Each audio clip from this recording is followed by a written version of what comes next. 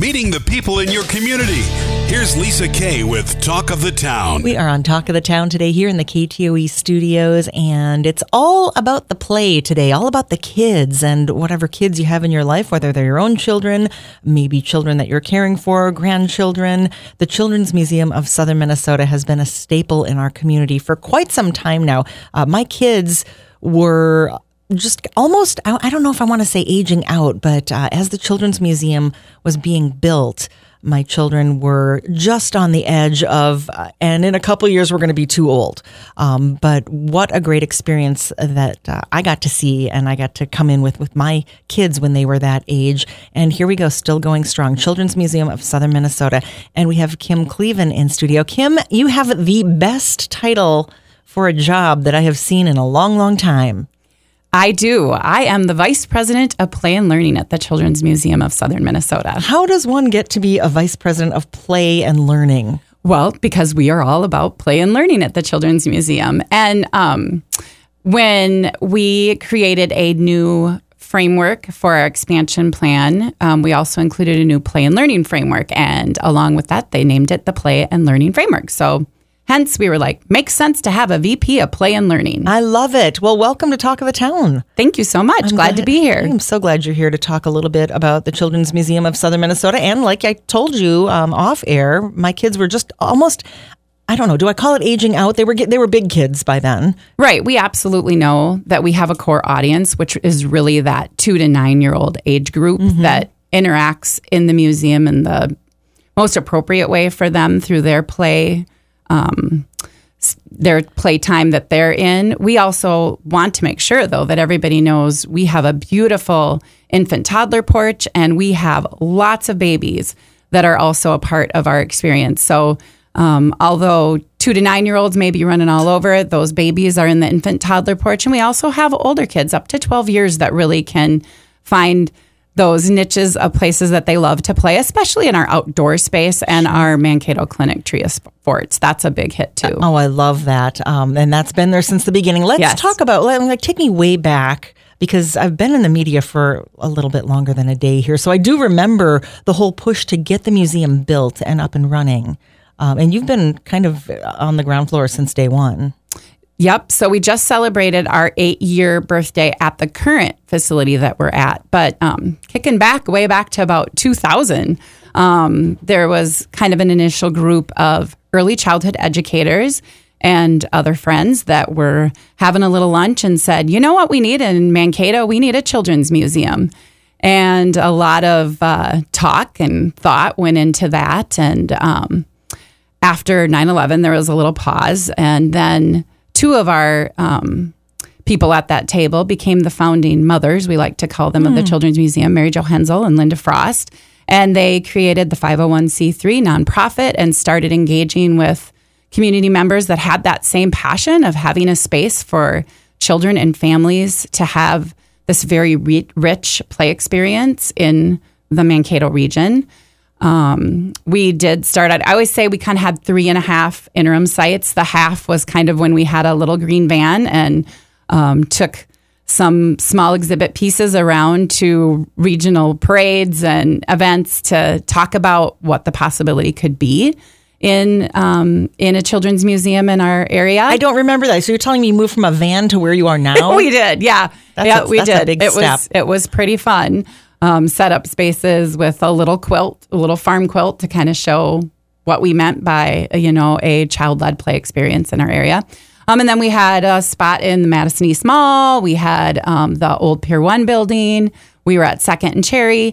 And now, as everybody knows, we're in our spot down at 224 Lamb Street, which was the old bus transit building that the city of Mankato helped us transform into the awe-inspiring space that it is now. I know that the space that it is now tends to have a lot of exhibits that switch around, come and go, some staples that stay because they're big and everybody loves them. What are we looking at now? I mean, is the tree fort still there? Yeah, that will be, that's a pretty permanent structure because it was actually, we built the building around the tree of fort structure. So that's there.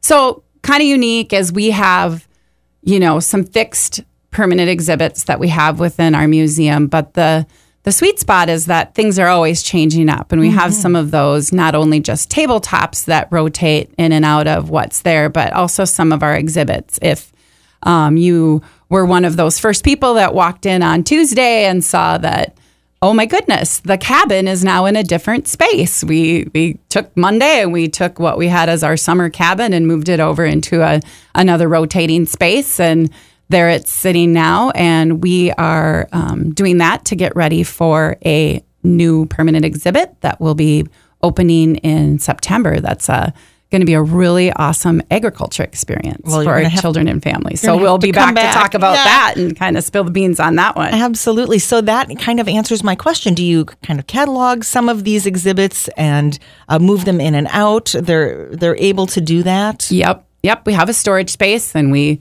just kind of transfer things back and forth into the museum.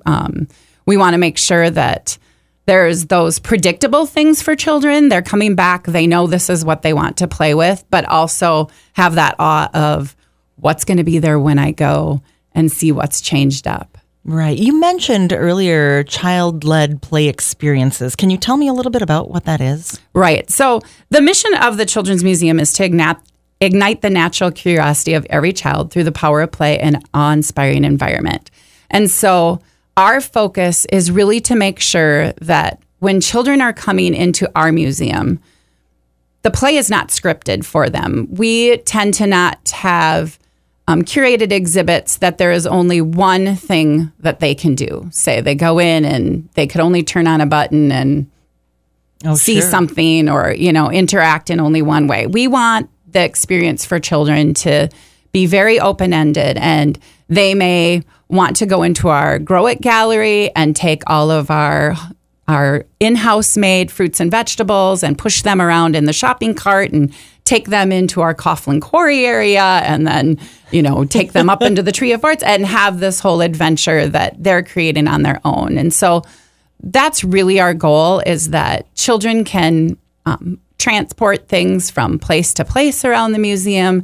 They can really just take that idea that they have of what they're experiencing and interact with others and the environment. The mother in me right now is going, who's picking all this up at the end? I got to go get the apples and the carrots out of the tree fort, right? I mean, does that happen? Yeah, sure. They're all over the place. We have an amazing playwork staff that spend a lot of their day just resetting the play experience. That's what we call it. We don't call it cleaning up. It's resetting. Resetting. I like that. Would you please reset your bedroom? Yep. So they do that. And actually the children really do it naturally on their own. We have many visitors every day. We have up to over 100,000 visitors yearly. Wow. So some days you walk into the museum, there can be a lot of children and families and caregivers that are interacting in that space, but we really spread out between our main floor. We have our Cecil's Imagineering loft that you can spread out in, and then our Dotson Back 40, which is an amazing outdoor experience. Now, you were just talking about, you mentioned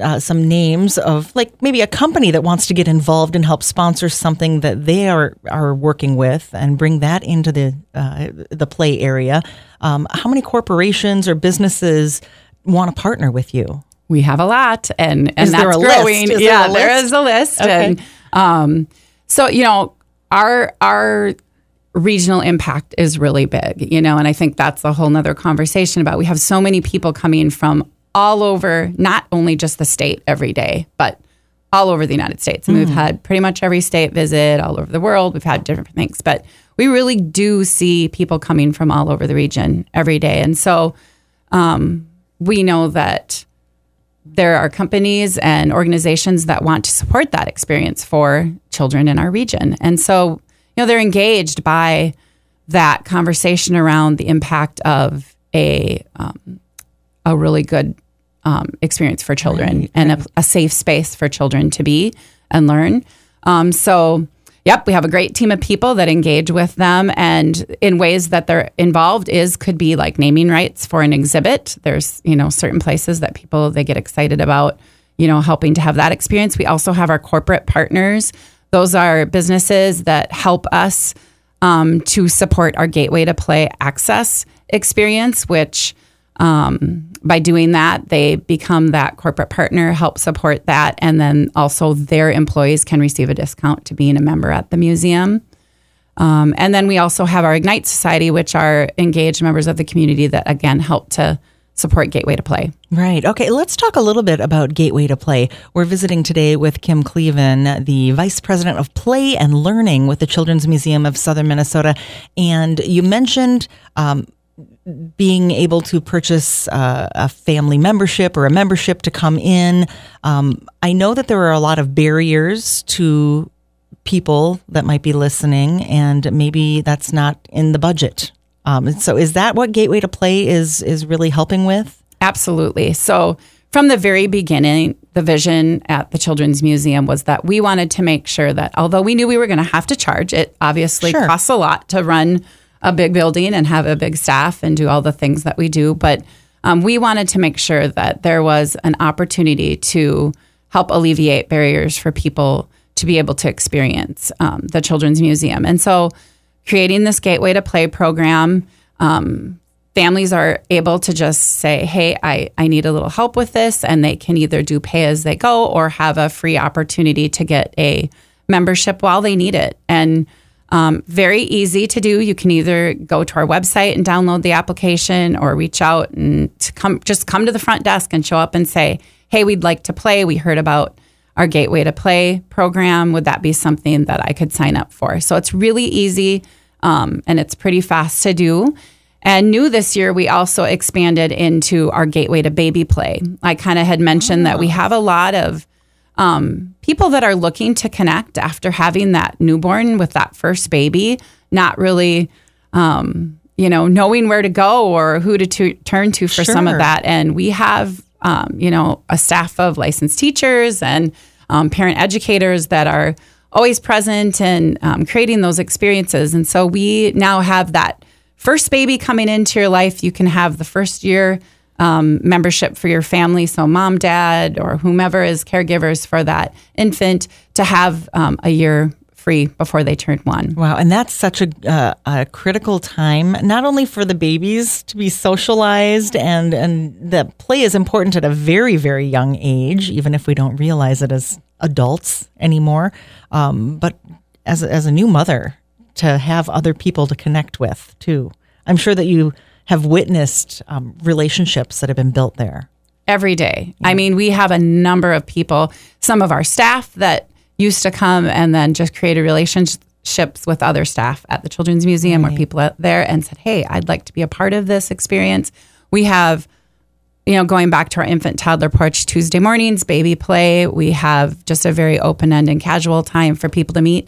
Number of people there have met, created friendships, and really bonded over that experience. So you can't, it's just the best part of that tour of joy that we do as a staff, to see those things happening every day. Tell me a little bit about your staff and who you have working for you, because you've mentioned early childhood teachers. What kind of people are working in the museum? Mm-hmm. Well, obviously, we kind of have an office side of our experience, and we have our CEO, Lou Dickmeyer. We have our development and marketing team. We have our, our organizational management, such as, our expense and our budget and helping to curate all the business stuff. And then we have our exhibits team and our education and programming team. And they really work collaboratively to create that experience around what people are going to see every day.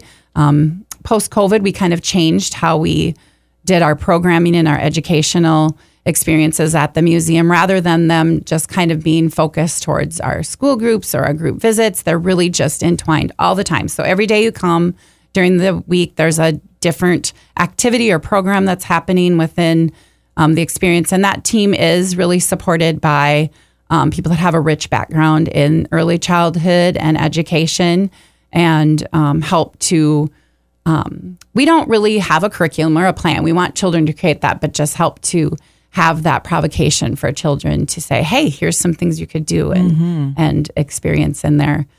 And so they can kind of figure out what they want to do themselves. I think it's also important to mention to people listening that this is not a place where you're going to come and drop off your child. Absolutely. That's such a great thing to talk about, because, it could sound like that, but that is not what it is. You do have to have, a caregiver coming in and being a part of that. And that's really a key piece to that that learning is we want caregivers to come in and like find ideas and say, hey, we could expand this at home, or, as a grandparent, this is something I could do with my children at home, through things that we do in our daily programming or things that we have just set out. So that is very important. We do have part of our staff is our play workers that are out on the floor supporting the environment out there and resetting that play, but they are not there really to manage the children's play. That's the caregiver's They're not babysitters. job. No, they are not babysitters at all. And so that's really important. And then also, sometimes we talk about fun things. We have a butterfly garden. We have a lot of really cool experiences in the museum, but they are really for children. So I can't, as an adult, just come and walk in. You can't,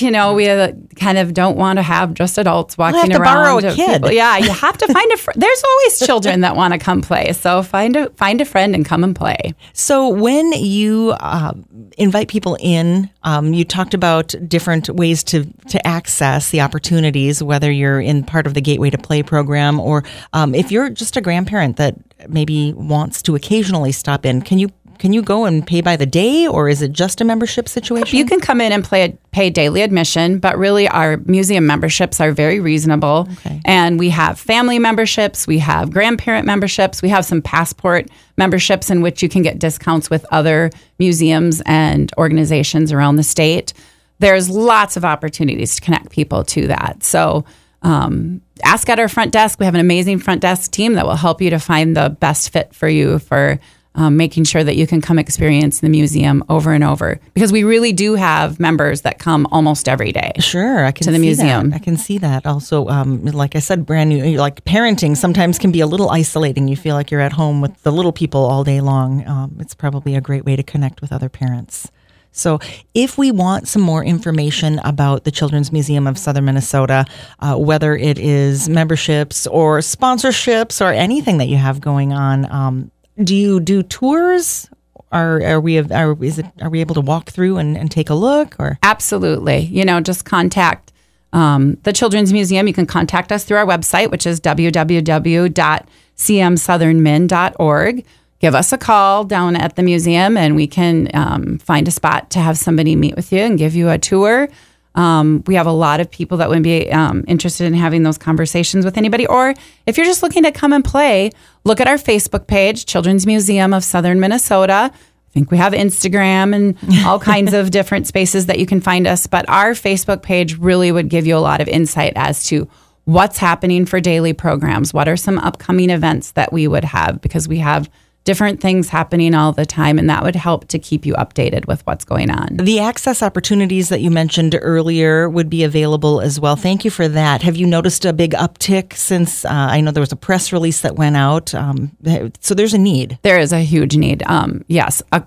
We have a third of our members are through our Access Play experience, and that is definitely, we've seen an increase with that. So we're so happy. And we feel just really blessed that we can make sure that those barriers can be knocked down. Another example is tonight we do have our sensory awareness and accessibility playtime, and that's a free time from 4:30 to 6:30 for anybody that maybe is experiencing children that find it hard to come to the museum when it's really busy or loud. This is an opportunity for those children, if they have different abilities, just come in and have a slower pace, a quieter pace.